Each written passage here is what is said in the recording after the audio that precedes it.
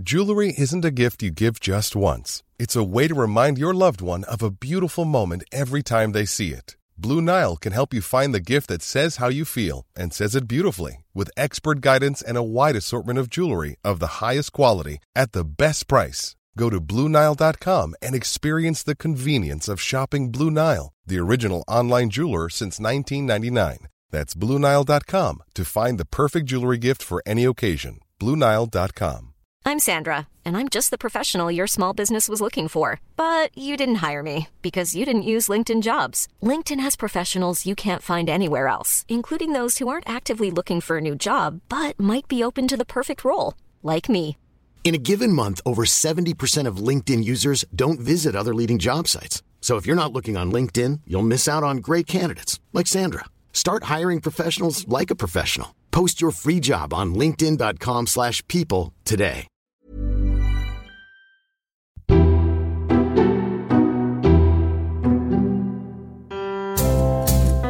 Hello and welcome to the Red Box Politics Podcast on The Times. I'm Matt Chorley. This is a New Year's special, taking a look back over 2017 and dangerously making some predictions about what 2018 might hold. I'm joined on the panel by Lucy Fisher, Senior Political Correspondent of The Times, Tim Shipman, Political Editor of The Sunday Times, and author of the new book Fallout, giving the insider's guide of what happened during Theresa May's second terrible 12 months in power, and Tom McTague, Chief UK Political Correspondent for Politico and co-author of the brilliant Betting the House, which gives the insider's guide on what happened during the election campaign, both Labour and Tories. So we've got a good panel here to try and unpick what went on in 2017. Let's start with you, Tom.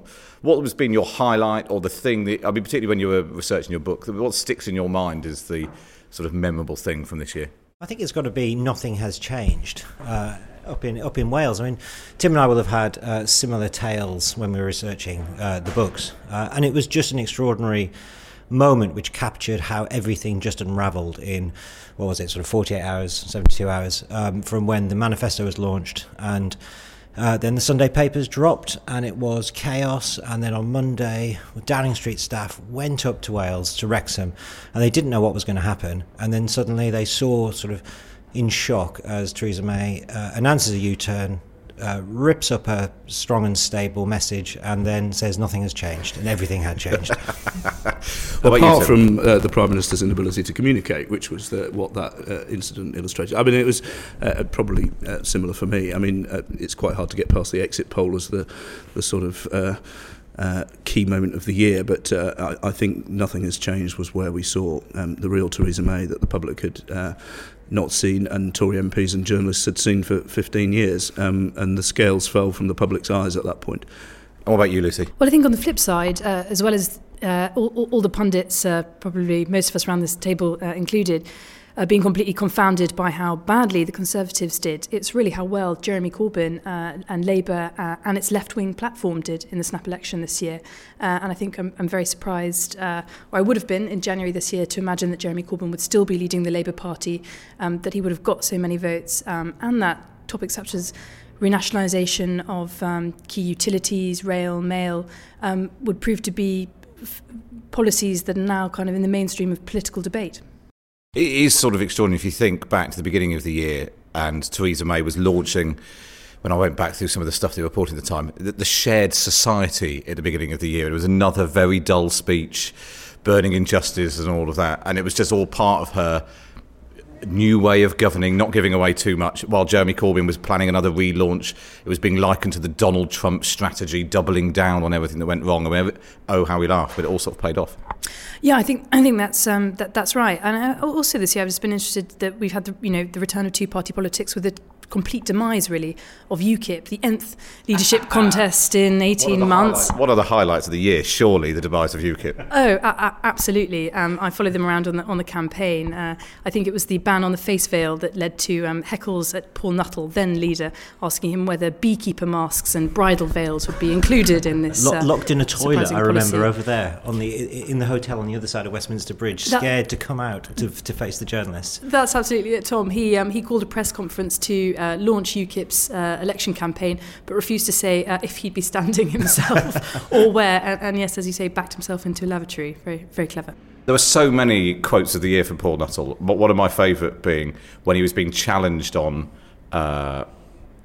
his claims to have lost close friends at Hillsborough.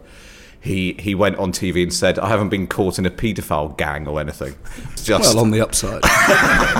Which is something. The bar is getting lower and lower and lower as to what constitutes competent politics. And what about that? The fact that you sort of look across all the parties, and although Jeremy Corbyn did much better than expected, he still didn't win, and no one could claim that his front bench team are, a Rolls-Royce operation about to sweep into Whitehall. What about the sort of state of politicians? Well, this is where I'm going to pull the old Git card. As someone who's been doing this for 16 years, I have never seen such a poor array of front benches on all sides in all of that time. I think it's absolutely staggering the degree to which competent politics has just disappeared. And you talk about, Theresa May and all her slogans. A lot of that positioning was very clever. It put her in a place where she had got a 20-point lead. But the problem was there was no substance to it.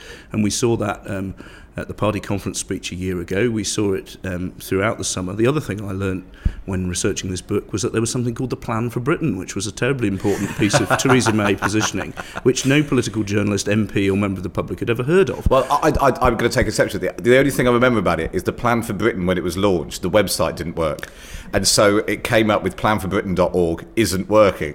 Yeah, well, the website didn't work, and the same day George Osborne was made editor of the Evening Standard newspaper, and, news has a way of driving non-news out of the headlines. So before we look ahead to what the new year might hold for Theresa May, I just wanted to focus a bit on, because what comes through in both of your books is how Theresa May became Prime Minister and the role of Nick Timothy and Fiona Hill in that. Because there is this sense that some people almost talk about her being like a hostage or, a puppet, and they were the ones pulling the strings. How significant do you think that is? And is it actually a bit of a cop-out for her? Because ultimately she's a grown adult and she's the Prime Minister. I think it's a total cop-out, but it is nevertheless true, that somebody said that she's essentially not a very confident person, and she needed their strength of character and their sort of intellectual confidence to rest on. Nick Timothy's vision for how to sort of create something out of the Brexit chaos, and he had that clear vision and she backed it. If there was an author of Hard Brexit, it was Nick Timothy. And then Fiona, who could deal with the press, and she hated to deal with the press, and she had the ability, manipulative and all the rest, but to deal with it. And now we're seeing with both, neither of those guys there, her sort of inability to communicate, to see where she wants to go. I think they came as a package. They were almost co-prime ministers. Yeah, I completely agree with that. And people say who was to blame for the election mess. Well, you can blame Nick Timothy, you can blame Linton Crosby if you like. But there's one person to blame, and that's the person in charge. She's the one who appointed them. She's the one who let them behave in the way that she did. And she was the one who had the ability to change the strategy, which they all knew was not working towards the end of that campaign. And one of the Australian consultants said to me that they have fought X number of elections, and never before has the principal not sort of lost their rag and said this isn't good enough, we've got to change this. Even mild-mannered people that they've dealt with in the past have done that, and at no point in that campaign did Theresa May do it. And what we've seen since Nick and Fiona left Downing Street is that she's now being told what to do and say by senior members of the civil service, by Oliver Robbins, by Jeremy Haywood, and by some of the new people that she's employed politically. But there's still a great sense when you talk to cabinet ministers that they still have no idea what she thinks and what she's really trying to achieve, and dressing it up in a series of slogans still has no substance. Yeah, I think just picking up on Tim's point of what we've seen before and after the election, I mean, to my mind, without Nick and Fiona, there's really a dearth of mission, an overarching narrative of what Number 10 is about, what this Prime Minister wants to achieve. And you really see that now. which just goes to show that it really was those two driving the show. And of course now she's got competent people. She's got Robbie Gibb kind of running the media side of things. She's got Gavin Barwell as her chief of staff. By all accounts, he's a much more personable figure. Backbenchers prefer dealing with him. He's a competent diary manager, keeping the Prime Minister running day to day. But you just don't have that sense of, what is she about? What does she really want to get out? But the criticism of those new guys is that they're not political enough and that they don't have that driving sense of mission that Nick particularly had, and the desire to big up Theresa that Fiona had. And I think she's sorely missing both of them, to be honest. I think a key question is, I don't know if anyone has any insight into it, is the extent to which she is in contact with either. Well, she's certainly in some social contact with them, and Nick has various ways of feeding in ideas. You saw Chris Wilkins was the chap who wrote the conference speech this year. Well, Nick and Chris have been writing speeches together for ages. It's inconceivable that Nick didn't have some input into that. But I think they're all conscious that they have to be careful and not be seen together, and I think there's a situation probably where if she's asked a straight question about whether she's met them, she would be able to say that she hadn't. But there's certainly contact, and certainly through intermediaries. I was told one story which I thought was illustrative at this point, where Michael Gove had made clear to Nick Timothy, who they bizarrely they don't hate each other, they sort of respect each other in a strange way, that he wanted the Environment Secretary job. And strangely enough, when the reshuffle came after the election, he got that job. He sees that was he's one of the guys with the vision. He knows that that's a huge job in this new cabinet. But how that was relayed back to Theresa May, if it wasn't through Nick Timothy, Tim might know. But I think that shows that there is some connection there. And of course, Nick Timothy's writing all these articles in newspapers now with his whizzo ideas for how the Tories should go forward to win a future election. If only he'd thought of some of these before June. Well, again, a lot of them are things that he was pushing, but some of them involve sort of generalities without specific policies. I mean, the classic example, the policy that Nick came up with before the election to slash stamp duty for first-time buyers was ditched as far too bold during the election campaign, but it was precisely the kind of retail offer that they needed, and they ended up doing it in the budget this autumn.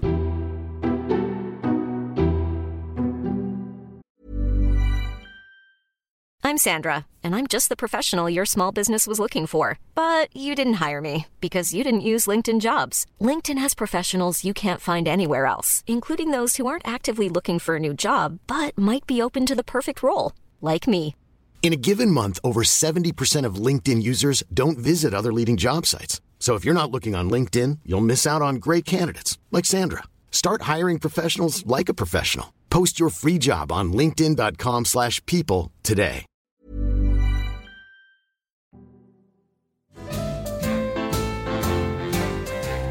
So what happens now then, looking ahead? There is this sort of slight, so we are now in, let's talk about Brexit. We're now talking about the end state, well certainly the transition period, implementation period, and then the end state. Is part of the problem with Theresa May not having a vision? The Brexit that she's pursuing is essentially the one that's halfway between Boris Johnson and Philip Hammond, rather than having any clear idea as to what she wants herself. Well, she's still going back to the sort of what they call the foundational texts, which are the speeches written by Nick Timothy, which is, actually you can make the case that there hasn't been that much that has changed since her first conference speech, then into Lancaster House, and then into Florence. There is a sort of seam throughout.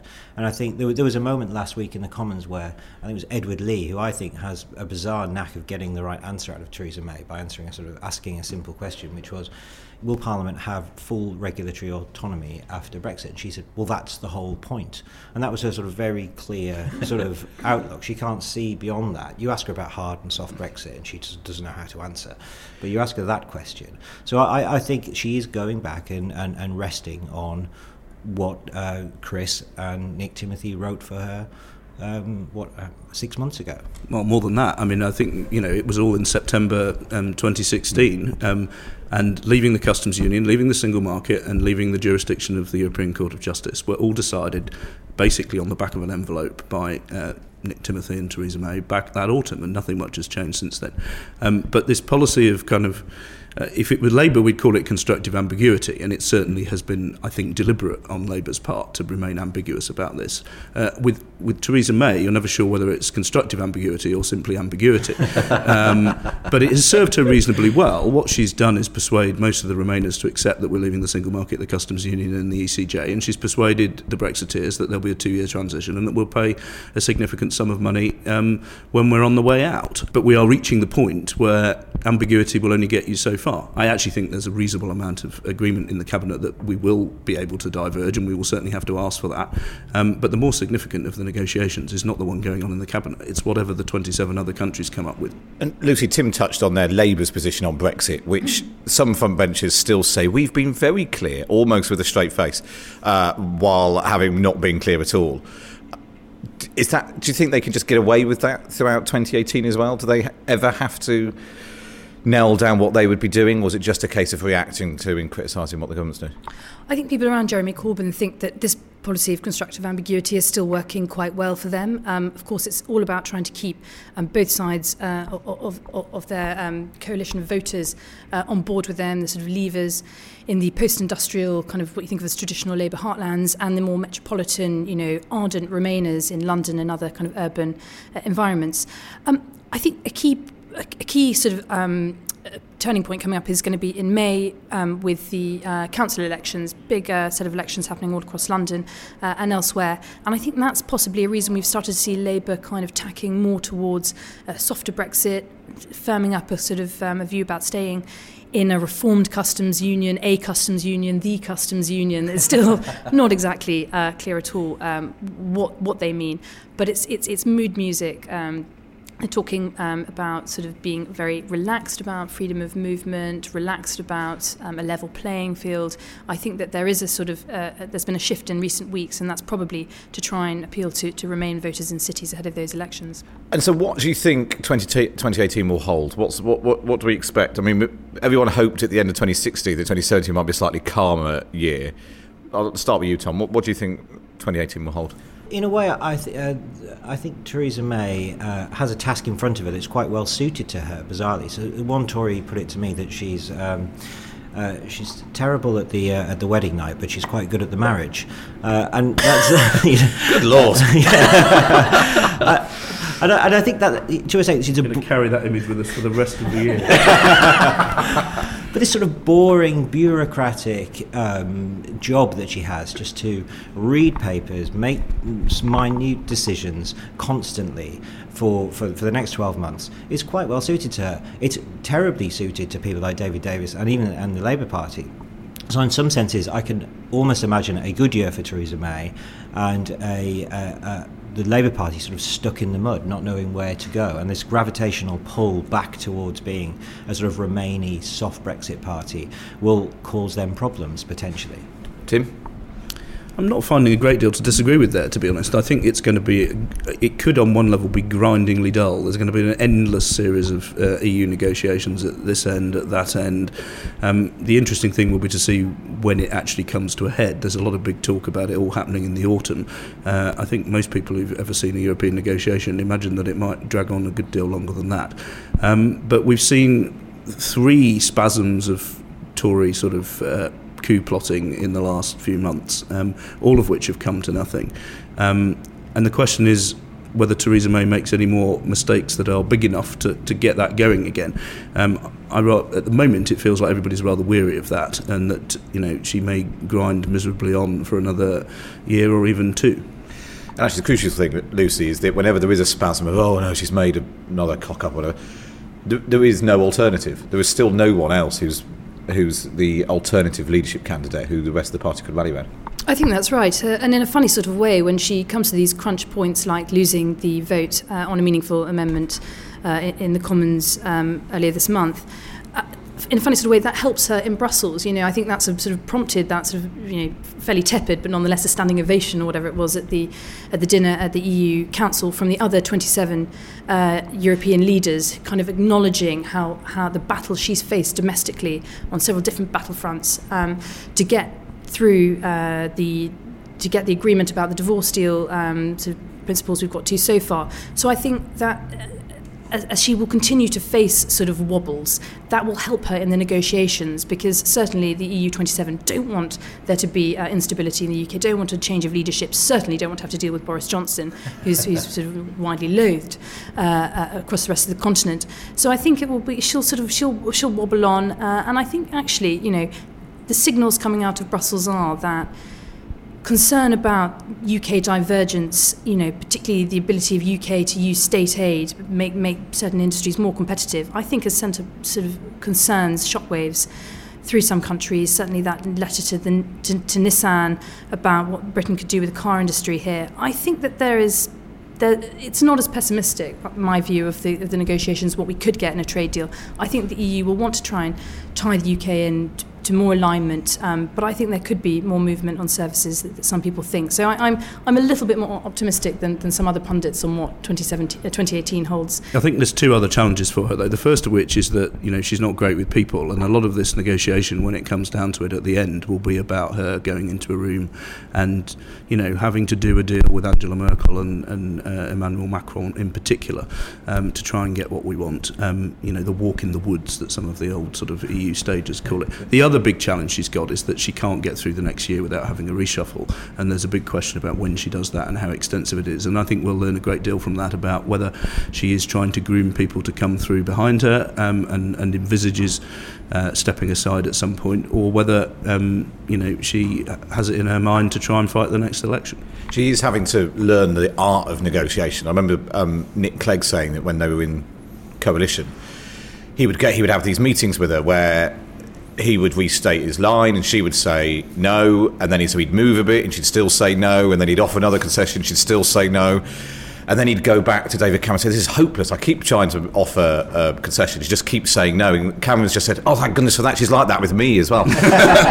But she is going to have to change that style. Yeah, and Clegg said to me once that he would go into a room with her to do one of those negotiations, and he could see exactly where the compromise would be, and he'd say, well, you're there and I'm here and this is where we're going to end up, so let's just get on with it. And she would say, no, I have to see the papers. And weeks would go by with agonising conversations like the one you've just outlined, and then they would end up in exactly the place that Clegg thought they'd end up in. But Theresa May couldn't sort of take the mental leap. She had to go through all the paperwork and laboriously get to that point herself. In a way, she sounds less like a British Prime Minister and more like a European bureaucrat, and that may serve her well. They understand this sort of dual... They quite like a list. Yeah, this is list. The process, and she understands process, she understands lists, so then maybe they'll get on very well. But that gets you nearly to the end. It doesn't get you over the line. The over the line is a bit of political give and take at the end. So, very quickly, the reshuffle, what do we expect? If it came in the new year, what do we expect? Who's in, who's out? Tom, make a wild prediction to be proved wrong almost instantly. I said this the other day. Tobias Ellwood, I watch him on the front bench, and he seems to just tell Boris Johnson what to say in Foreign Office questions. So I think he might be in line for something, but I could be almost certainly wrong. Brandon Lewis, party chairman, Dominic Raab in the cabinet, Damien Hines, someone people don't know a great deal probably in the cabinet, he's doing well at the Treasury, and it would be invidious to sack half of them, but I think we could all get rid of about half if we wanted to. Lucy? Yeah, I think there's no need to keep Andrea Leadsom in the cabinet any longer. I think people like Chris Grayling, she could probably afford to move. The problem is a lot of the really sort of uninspiring people are the closest friends of Theresa May. Karen Bradley, James Brokenshire, these are all undemonstrative. Brokenshire will almost certainly be promoted because he's been doing her bidding on, he was the guy they used to send out of the Home Office to explain why the immigration figures had gone up again every single month. So he'll be in line for something big. And on the big question, Hammond and Boris, do they both go? Do they both stay? I think it works quite nicely having them both there and forcing them to make the concessions. I just don't see what you gain from moving. You could get rid of. What we'd gain, it'd be great fun for journalists. But Boris, though, why would you put him out of the cabinet? You need to bind him in. It's the only way, as far as I can see. I think the best move for Boris would be to move and put him in as business secretary and give him a lot of extra Brexity type powers. Boris doesn't see it that way. He thinks any move would be a demotion, and I don't think Theresa May has got the inclination or the strength to do it. So just before we finish, in case anyone's still got Christmas shopping to do in the new year, or they've got book tokens for Christmas and want to know what to spend it on, the two of you, your juiciest little tidbits from your book that would persuade someone to go and buy it. Start with you, Tom. Betting the House, it's called. Betting the House. I don't suppose this isn't a juicy tidbit, but it sort of summed up the election for me, which was Tim Farron, who had a disastrous campaign, was dogged from the start about questions of whether he thought gay sex was a sin. That was within the first 24 hours. He finished the campaign by avoiding the press pack outside of his house, climbing over his neighbour's garden fence and ripping his trousers and going in the back and then sitting and watching the exit poll depressed with his wife. And that summed up an election that most people felt. Very good. I think the best bit of my book, Fallout, is probably the sort of week after the general election, where, my God, did they plot in every single conceivable fashion, particularly after the Grenfell fire disaster. Theresa May is very, very lucky still to be here, I think. And Lucy, you've read loads of other political books this year. What's your top tip, apart from obviously Fallout and Betting the House? What else stands out for you? I definitely give a little plug to Phil Collins. When They Go Low, We Go High. Fantastic book on the art of rhetoric and speeches by Phil, who's obviously Tony Blair's former speechwriter. And I think following the hashtag #MeToo Harvey Weinstein scandal that fell here in Westminster, I'd suggest Women and Power as a perfect antidote to kind of look at the silencing of women throughout the centuries. All top tips. Thank you very much for that. The podcast will turn as normal in the new year, along with the morning email, which I do manage to find, and of course Tim does on a Sunday. You can sign up for that at thetimes.co.uk/redbox. And if you subscribe to the podcast on iTunes on your Android device, future episodes will arrive automatically. But thank you for listening throughout 2017. Do recommend us to your friends for 2018. But my thanks to Tom McTague, Tim Shipman and Lucy Fisher. And for me, Matt Chorley, it's goodbye.